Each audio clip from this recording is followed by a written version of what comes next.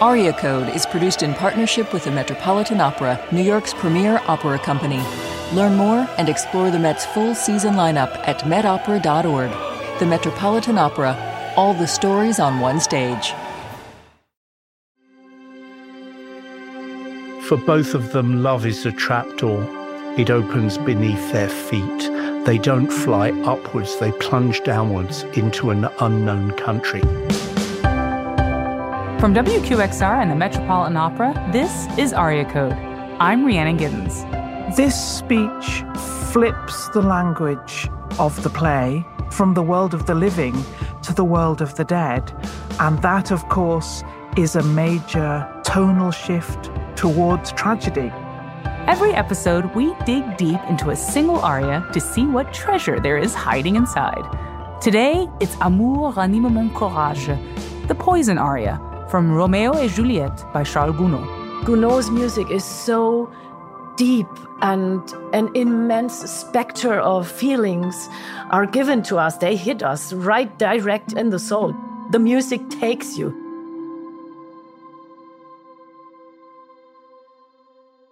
Guys, I'm super excited about today's aria because Juliet was the first main role I ever sang back when I was studying opera at Oberlin Conservatory. And it was a revelatory experience for me. The romance, the emotions, the gorgeous music. If I hadn't been hooked on opera already, I certainly would have been after that.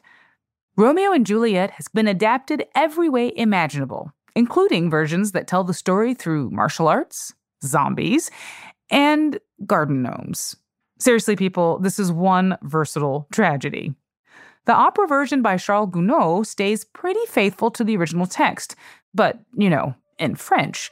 So, Roméo and Juliet are two teenagers from the warring Montague and Capulet families in Verona. These crazy kids fall in love at first sight, but they're constrained by the expectations and prejudices of their parents, which is not cool. They secretly elope despite the fact that Juliette is being forced to marry someone she doesn't love, which is really not cool. When Roméo kills her cousin Tybalt and is exiled, Juliette turns to the friar Laurent, for help. The solution, obviously, is a potion that will make her appear dead for long enough to fool her parents, and then she and Roméo can run away together without anyone being the wiser. Unfortunately, Roméo doesn't receive the friar's message in time. He thinks Juliette's dead and drinks some poison so that he can join her in the afterlife. She wakes up just in time to watch him die and stabs herself to death so that she can join him in the afterlife, where they live happily ever after. Today, we'll hear the incredible scene where Juliette overcomes her fear and drinks the potion in the name of love. Amour, ranime mon courage, or Love, Revive My Courage, known as the potion aria, is an act of defiance and loyalty, and the music captures this in 6 very demanding minutes. In fact, it's so demanding that this scene has often been cut from productions of the opera. Fortunately, today's soprano is more than up to the challenge. Diana Damrau made her role debut as Juliette at the Metropolitan Opera in 2016, and it quickly became one of her favorite roles. Yes, it is an absolute dream role for dancers, for singers, and for actors. Thank you that I can talk about this because it brings so much light in my life. It's one of the most beautiful operas ever written, I think. Next, Met music director Yannick Nézet-Séguin. I always thought that Roméo and Juliet by Gounod is maybe his best opera. I know there's Faust that's so popular and was one of the most, if not the most popular opera, but I really enjoy conducting this score very much, and I feel it's one of the absolute masterpieces of French opera repertoire. Emma Smith is a professor of Shakespeare Studies at the University of Oxford. Shakespeare is a fixed body of work from the 16th and early 17th centuries, but also this incredible, energetic, creative power in all kinds of new work and new thinking, new creativity, new ideas. And that sort of moving target is really exciting to me. And finally, British author and theater director Neil Bartlett, whose novels include The Disappearance Boy and A Dress Book. He directed a production of Romeo and Juliet for the Royal Shakespeare Company in London. I've directed the play twice now. Both times I came out of the experience wrung dry with admiration. What an astonishing piece of storytelling. If you show people a picture of a young man and a young woman and she's on a balcony, they all know what the story is. You don't have to tell them. That's amazing. All right, now grab your tissues. It's time to meet our star-crossed lovers. Here's the potion aria from Gounod's Roméo and Juliet. William Shakespeare's writing career really is 2 decades long. The last decade of the 16th century, the 1590s, and the first decade of the 17th. And Romeo and Juliet is relatively early in his career. It's around 1596. And it's an interesting play for that period in his writing, since he is mostly interested in comic stories, romantic comedies, and in plays based on English history. The Montagues and the Capulets are well known as far back as Dante, and probably Shakespeare gets the play directly from a poem by a man called Arthur Brooke. And one of the abiding forms of interest about Romeo and Juliet is the sense that basically the story of 2 young lovers who defy their parents to be together ought to have worked out as a romantic comedy.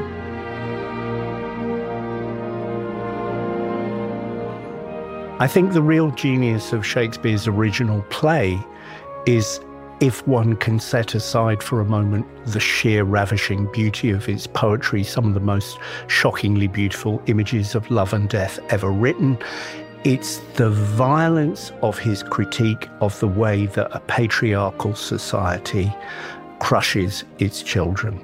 Because it enters the story at an exact flashpoint of these 2 young people's lives. Romeo is at the exact age when, as a young man, he's expected to be sowing his wild oats before he settles down to a very predictable and boring marriage. And Juliet is at the exact age when she becomes a supremely valuable commodity for her family. She's at the exact cusp between being a child and a woman. And Shakespeare throws those 2 discontented teenagers together, and they light a fire which blows apart not just the city where they live, but every one of its institutions, religion and marriage. Shakespeare's Verona is run by the Montagues and the Capulets, who are feuding and have been for generations. It's really significant, I think, in the play that we don't know why. No one ever says what the vendetta is about. And I think the effect of that is to make the feud seem senseless. The idiocy of 2 families hating each other to death for reasons that no one can remember is the backdrop of the love affair. The madness of that world is there in the very first line of the play, the famous prologue. 2 households, both alike in dignity. Because we inevitably go, oh yeah, it's West Side Story, isn't it? Where the 2 lovers come from 2 radically different cultures. The point about these 2 households is that they are in every respect alike. They're carbon copies of each other, but one has a son and one has a daughter. We hear that Juliet is not yet 14, and she has lived a pretty sheltered life with only her nurse, her companion since childhood, for company. Confession seems to be her only possible pretext for leaving the house. So we get a sense, I think, that she is very, very constrained. But her mind is extraordinarily active and agile and inventive and creative.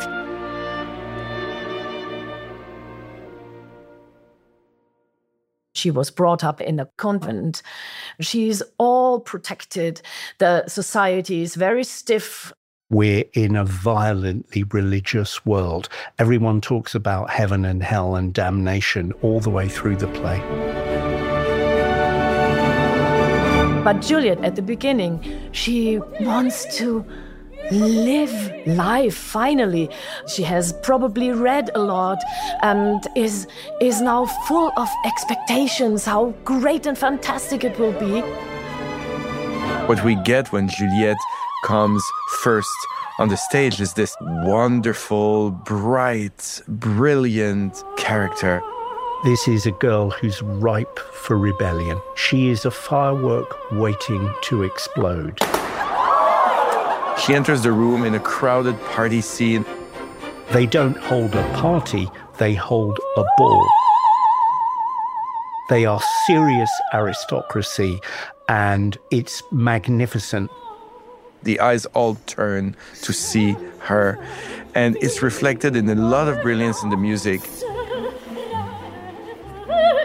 In the first aria, Je veux vivre, which is a waltz, which is this movement just going, it's like a galloping horse, like a show jumper. You know, you go da-dum, da-dum, da-da-da-da-da-da-da-dum, da-dum, da-da-da-da-da-da-dum. It's like gallop, gallop, and jump, gallop, gallop, and jump, and run, and circle, and it is, it's beautiful.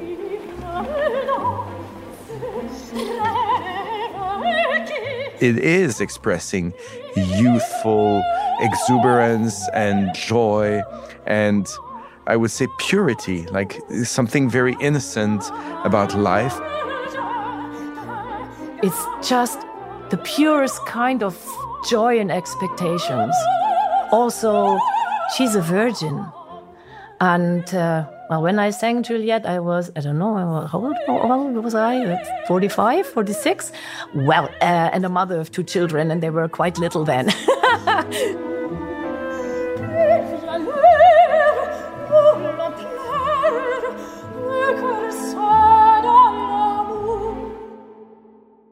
When we meet Romeo, he is deep in love already, but not with Juliet. He's in love in a thwarted way with someone he hardly knows. So he's presented as quite immature, as somebody who is just about to meet somebody flesh and blood and experience the complete transformation that brings about. The scene when Romeo and Juliet first meet, they meet at the ball at the Capulet's house, is full of this extraordinarily intense, overcharged language. The lovers actually produce a sonnet together as they encounter each other. But some of these lines are hugely well known. But soft, what light through yonder window breaks? It is the east, and Juliet is the sun. And most famous of all, perhaps, Romeo, Romeo, wherefore art thou Romeo? This is perhaps one of Shakespeare's first big hit plays, and it captures the interest in love poetry, in beautiful expressions of desire, which are so crucial to Elizabethan culture and Elizabethan sensibility.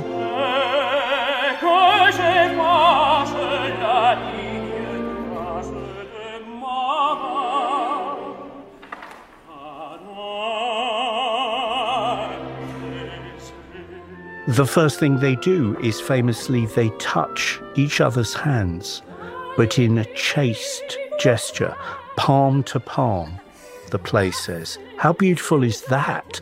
That before even your first date, in your first conversation, there's this chaste, mysterious touch. They hold their hands palm to palm. And of course, we all know what that means. You only ever do that in life when you pray. So even their very first gesture has this mysterious other dimension. I think the first encounter with Romeo shakes her world. And yes, it's like love at first sight. It's this electricity between the two. They just connect in one moment. And I remember I played that she looks at him and she cannot turn her eyes off. It's like she's on a standby, like staring until she's pulled off stage.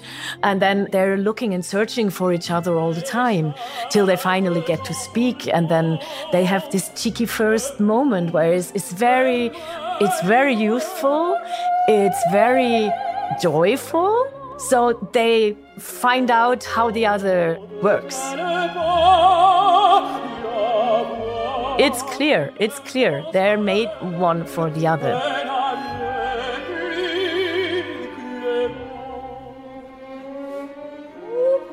What I find especially great and inspiring about this score is the development of the relationship between Romeo and Juliet. So, first meeting is magical. You can feel immediately in the music how their connection goes very quickly, but there's also something that is restrained, that's very touching. It's still very youthful and it's letting it unfold naturally. The thing that everybody knows about Juliet is that she goes out onto a balcony, and she is as astonished as Romeo is to discover that suddenly. I would say for both of them, love is a trapdoor. It opens beneath their feet. They don't fly upwards. They plunge downwards into an unknown country. I think that's another extraordinary thing about the balcony scene. The distance between them is vertical. She must reach down to something that dismays her as much as it excites her. And he gazes up to something that bewilders him. And they can't touch. How brilliant is that he delays the moment when they touch.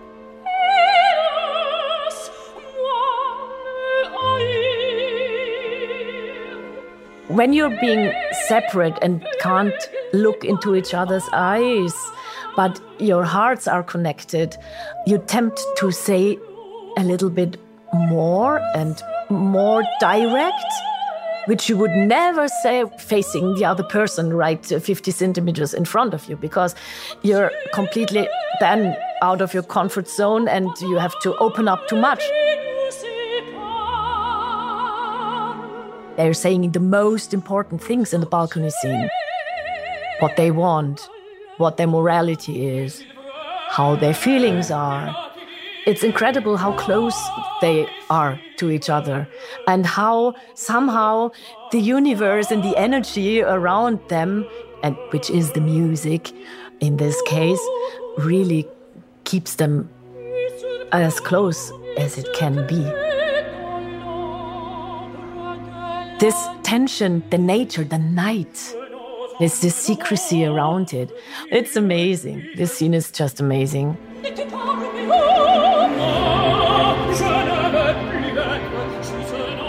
Almost immediately after the famous balcony scene, they find their way to Friar Lawrence, who thinks that and advises them that secretly marrying is going to be one of the ways that their families can be united, that the feud can be ended. So they are married and they spend the night together. There's also the duet after they spent their first really full night together and they need to wake up before it's really daylight and Romeo needs to leave. I feel like there's an element of sensuality that's really in the music. It's in the orchestration, it's in the way the lines intertwine with each other. The tenor, Romeo, is written pretty high up and Juliette pretty low. So they kind of meet in the middle. And as this is developing, you want to root for them. You're like, okay, this is really a match made in heaven. This cannot be better than that. The beautiful duets. It's the closest you can get to a colleague on stage. Gounod's music is so deep, an immense specter of feelings are given to us. They hit us right direct in the soul. The music takes you. I get goosebumps when I think of this.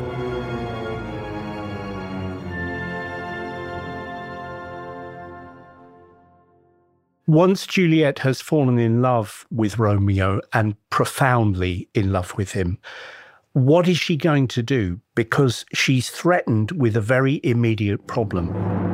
Her parents are going to give her away in an arranged marriage to Count Paris. So she has to find a way out.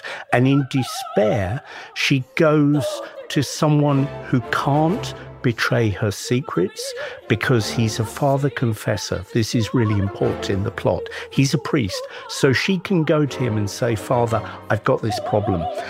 They're going to give me and my body away to a man I don't love. Help me, help me.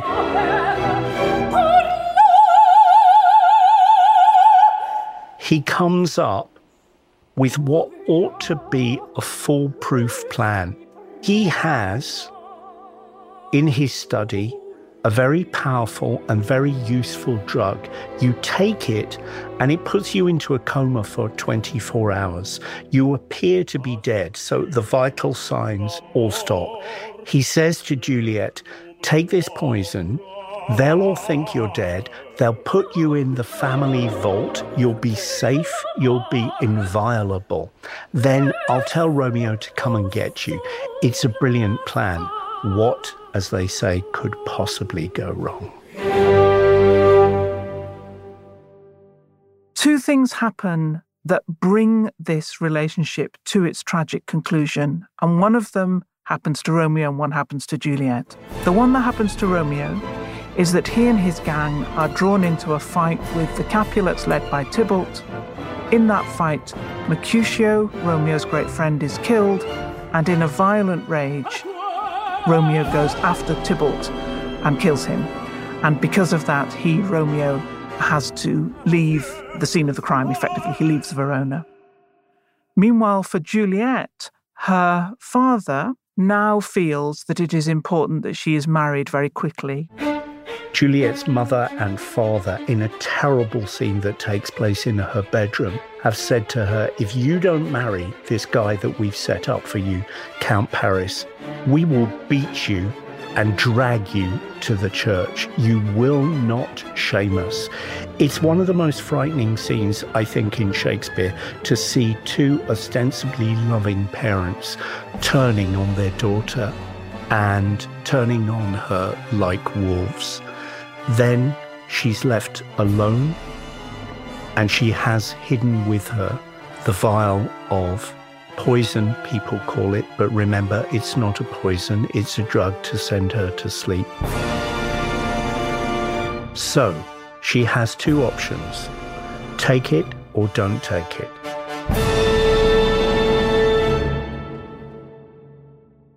Juliet has this completely extraordinary soliloquy. And it's a soliloquy in the sort of technical sense, if you like, in that it is a conversation with oneself. It's about putting forward propositions and sort of debating them. This is exactly what Hamlet does. We all know about that, but Juliet is doing it here, and she's doing it long before Shakespeare thinks about that play. The aria starts with a recit, which is very mysterious. And it might be in the opera the most tormented beginning, dark and exploding all of a sudden. So you immediately feel how nervous Juliette is about the whole thing.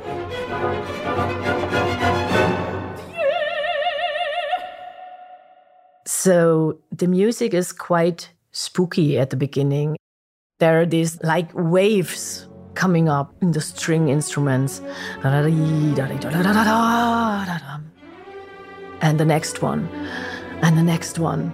And it goes faster and faster till it explodes out of her like Dieu. Quel frisson court dans mes veines. Oh my God, I'm frozen inside. I'm shivering. You feel her nerves. You feel that she's shivering inside, and she's terrorized. This is one of the best uses of a recit, an accompagnato recit, which is with chords of the whole orchestra punctuating the lines. So she imagines what might go wrong. What if the mixture doesn't work? Will she still have to marry Paris the next day? And in fact, she has a knife with her as a sort of plan B She's already decided that that can't happen. She wonders if she can trust the friar. She wonders if the friar is tricking her. Is he trying to kill her off so that his work in bringing the couple together without the knowledge of their parents doesn't get discovered? She's thinking through all these kind of possibilities, and there's a real sense of her loneliness, her isolation.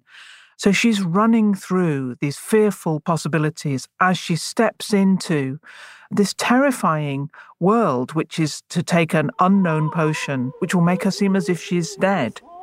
And then immediately she says, no, it's fine. I shouldn't be worried. Crainte vaine. And then you get in this bright A major. Bum, bum, bum. She puts all this fear away. And then you can hear in the orchestra, vum, vum, vum. Okay, it's decided. Crainte vaine. This is the don't think such things. Whatever. I will never marry the Count. Never, ever. No, no, no.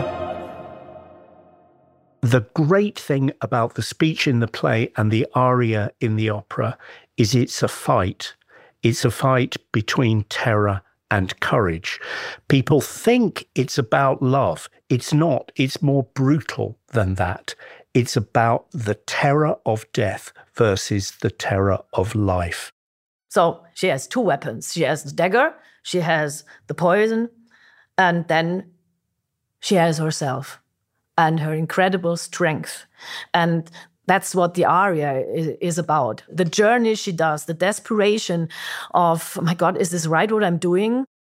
Then this little motif of the strings, two triplets in a row. Da-dum, da-dum. Set above a march rhythm from the bass of pom, pim, pom, pom. So there's the march, which is a strength, and the da-dum, da-dum is still like the butterflies in her stomach, because what she's about to do takes courage, but it's also, deep down, she's not sure she's making the right choice.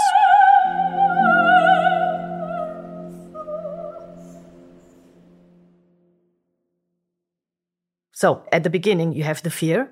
Then you have this moment where she is not so sure. Is it really right what she's doing? She says, no, there is no way out of the story. I'm not going to marry Paris. Decided. She's asking for guidance by love. Amour. So she talks to love. Ranime mon courage means actually bring life to my courage. And from my heart, just chasse l'effroi. That means from my heart, just scare away all the scares. So she's not hesitating, and she gives herself the strength. Praying love to give her strength. And I felt it like a little Zauberspruch, we say in German, like in Harry Potter. What do you say? It's a wish, a wizard's wish. So it has lots of layers.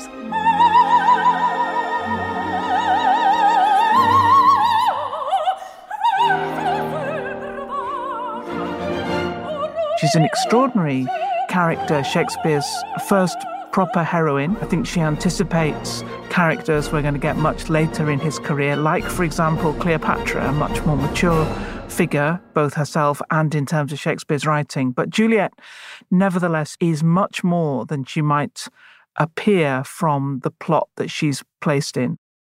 All of Shakespeare's famous heroines were written for men, and often very young men, teenage boys, to play. And lots of them work best if they are played by someone of that gender.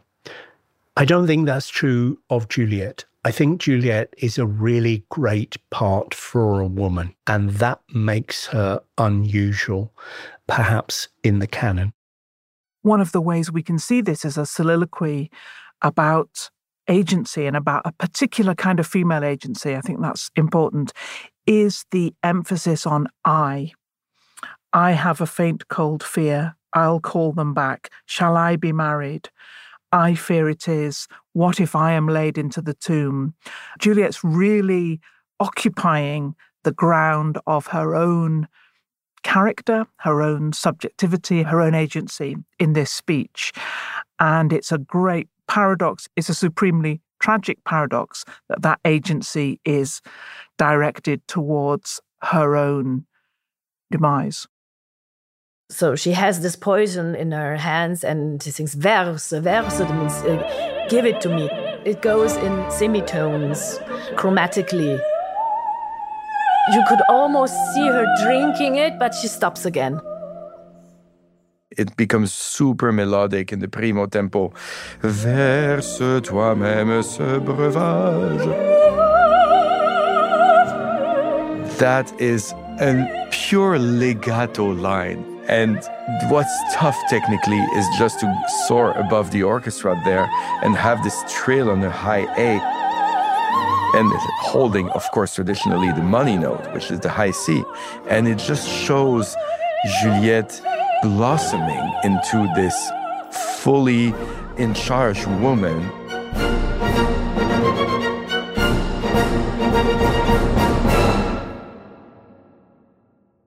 She sings a tribute to Romeo and to her love. The music just bursts out of this decision, this strength, into the most lyrical flying moment.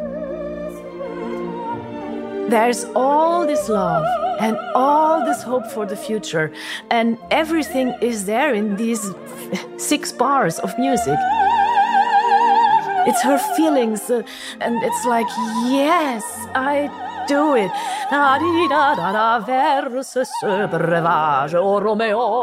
Romeo, I drink to thee. It's like a celebration. It feels ruby red. It feels heaven and hell in the same moment as well. I can feel the hair going up on the back of my neck. It's an astonishing moment. She leaves the audience behind at that moment. She's doing something that none of us can imagine.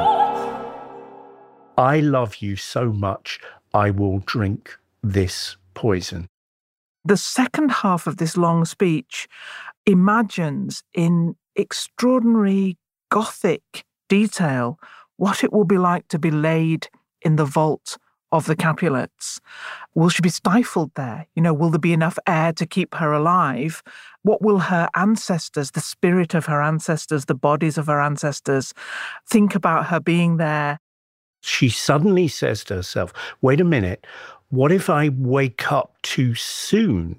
Never mind what if I don't wake up at all. What if I wake up too soon before Romeo's due to come and get me, and I will be locked in a tomb? Okay, that's frightening enough. But the tomb is already occupied because Tybalt, her kinsman, has just been killed in the street, and his body has just been put in the family vault. So literally, she says, what happens if I wake up and I'm just not only locked into a barred and gloomy Gothic family sepulchre, but there's a recently murdered kinsman that she knew and loved lying so close next to her that she will wake up touching the body. That's a brilliantly material image. She imagines bloody Tybalt, yet but green in earth. And I think but green means he's only recently been buried, but the idea of greenness and the body and the sort of decay and rot, the smells of the charnel house, these all come to her in this extraordinarily overwrought, panicky way. Of course, middle section using a traditional form of an aria ABA, but now this time is to have again some doubts. Mais si demain pourtant, dans ces caveaux funèbres, je m'éveillais avant son retour. So, but if I were to wake up before he comes back, how would I deal with this? A lot of diminished chords, which harmonically are chords that are less settled, to contrast with the more settled harmony of the main body of the aria. Gounod, again, he wrote these shivers in the low instruments.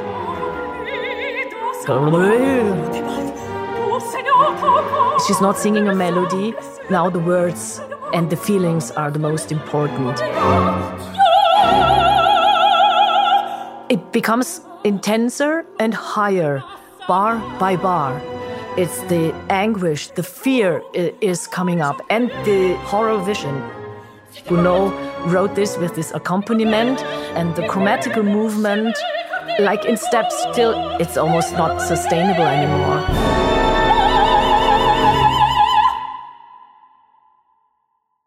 In the Shakespeare, she has a marvelous fantasy at that moment. She says, maybe I'll go crazy if I wake up too early.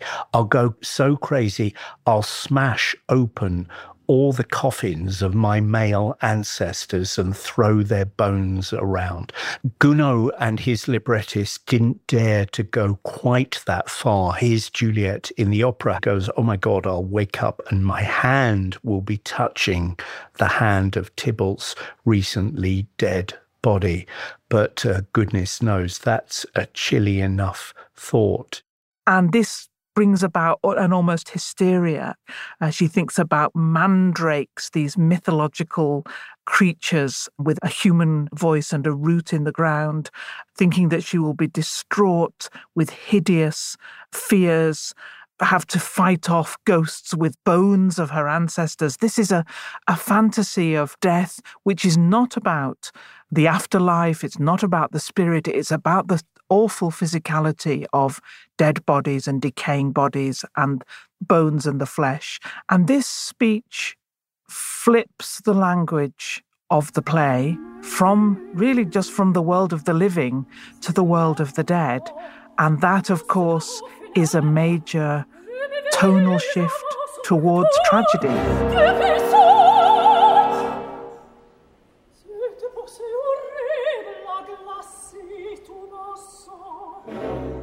This is a very scary moment, very dramatic, and it requires from the soprano to be able to articulate the text very much. He started very low in the voice, but I have to say he also scored it very well, Gounod, because the whole orchestra is also pretty low register. It's a progression that finishes where Gounod says, avec horreur, with horror, ma main rencontrera sa main. My hand will meet his hand. You know, it's all this in between life or death at that moment, and this doubt. Out of these chromatic movements, becoming more and more intense, going to a crescendo molto, and she says, no! Fantôme! All the ghosts, disparaissez! Go away! Go away! And again, she kicks away all the fear and all the visions and all the bad things because she knows she has to do this and she will do it.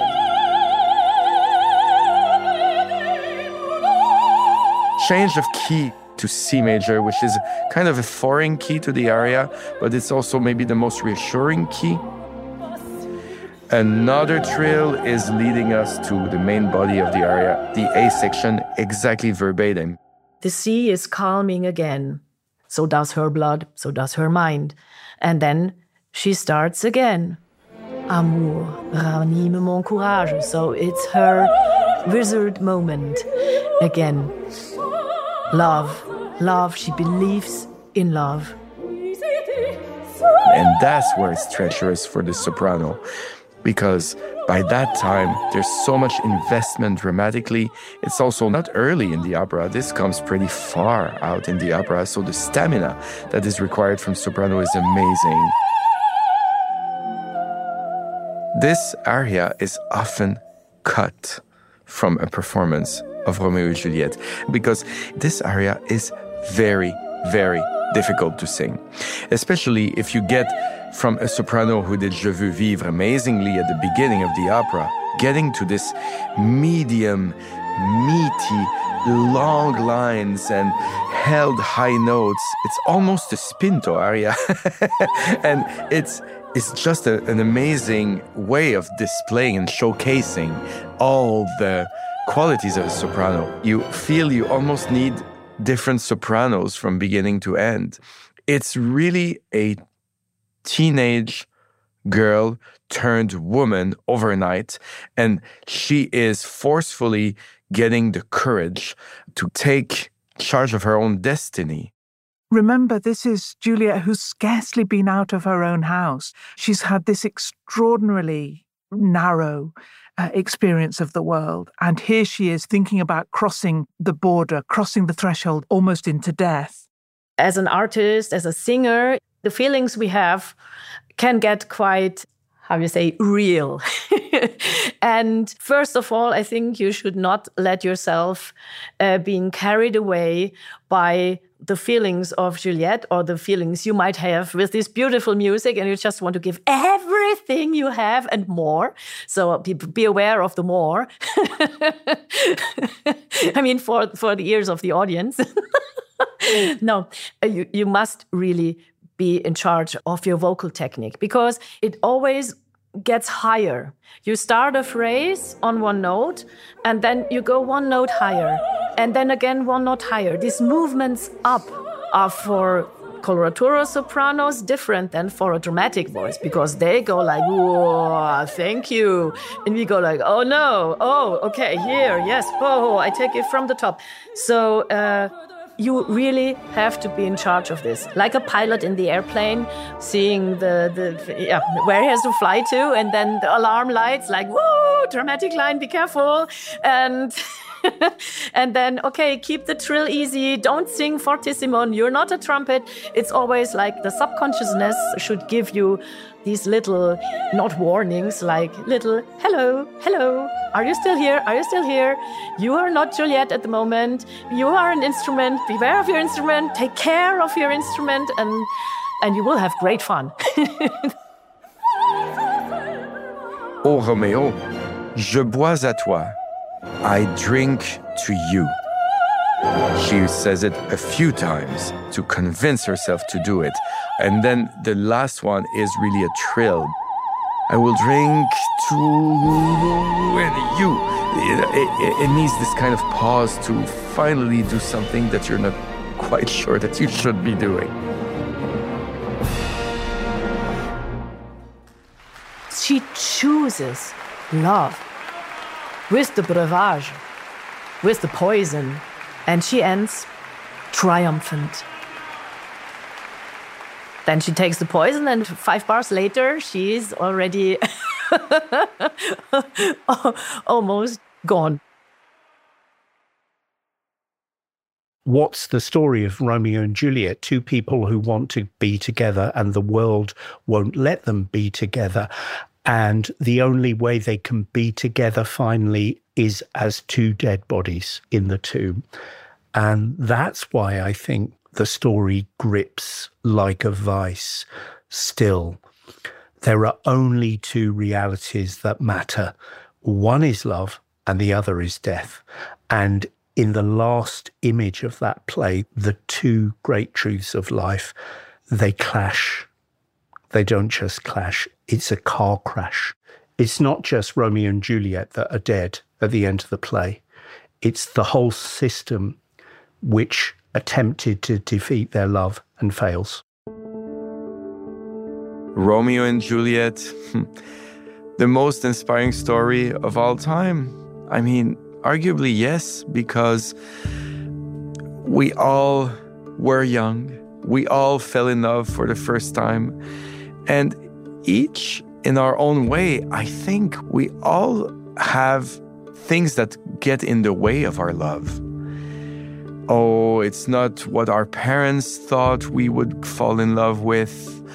Oh, that person doesn't live near enough, or that person doesn't have the same background, or there's so many things which come in the way of pure love that I think we can all relate to the Romeo and Juliet story. The very last 2 lines of the play are a rhyming couplet, as they often are. And it's the prince saying, "For never was a story of more woe than this of Juliet and her Romeo."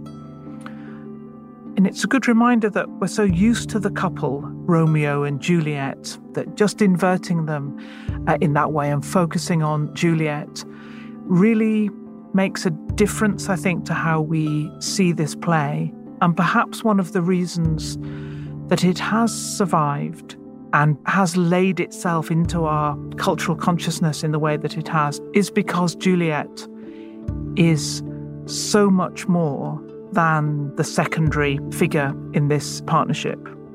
It gives us, perhaps unexpectedly, a modern, autonomous, sexual and desiring heroine. You know, I always say music and singing is my religion. These beautiful stories, these beautiful sounds and words and persons we are incarnating, it really cleans up your mind, your heart and your soul. And to experience Juliet's path, it was so overwhelming, this pure love, this loyalty, and this strength Juliet has to stand up, to fight for her love, to find solutions, to take this poison, to be able to escape and to live her love and her dreams. So this music and these treasures we are given by such great masters, composers like Gounod, it is medicine for our souls, and it gives us so much. And I think it can save a lot, save ourselves.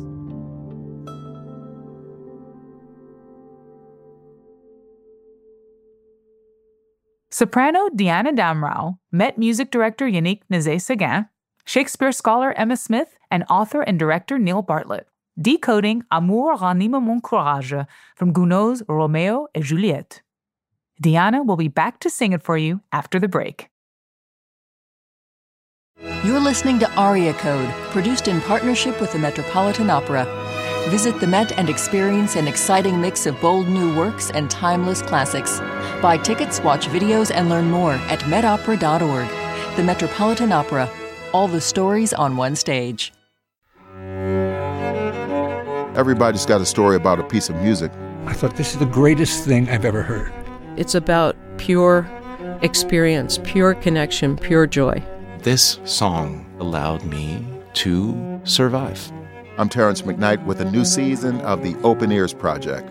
Every Monday, in under 20 minutes, you'll hear a different guest share their story, so you can start your week on the right note. Listen wherever you get podcasts. Now that Juliette has found her Romeo, she's going to do whatever it takes to be with him forever. Family feud be damned. But she's still got to work up the courage to drink the potion. In this dramatic Act 4 aria, Juliette confronts her fear and makes her choice. Here is Diana Damrau singing Amour, ranime mon courage from Gounod's Roméo et Juliette.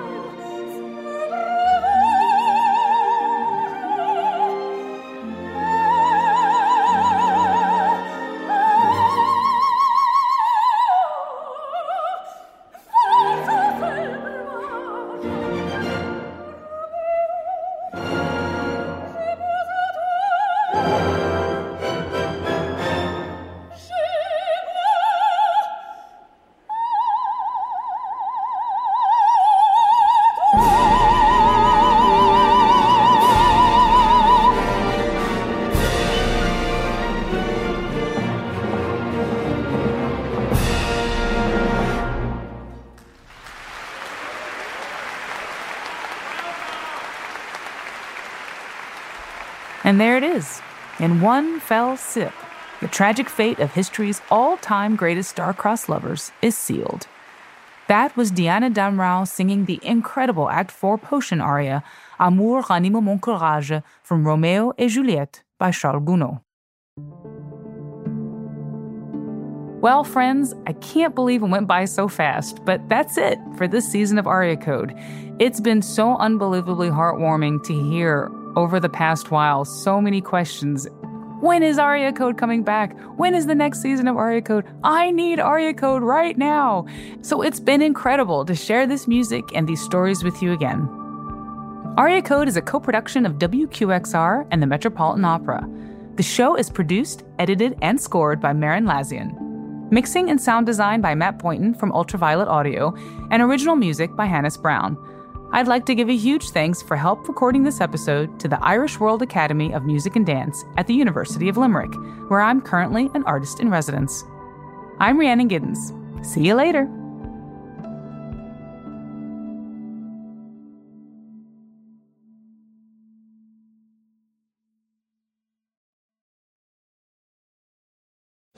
Aria Code is produced in partnership with the Metropolitan Opera, New York's premier opera company.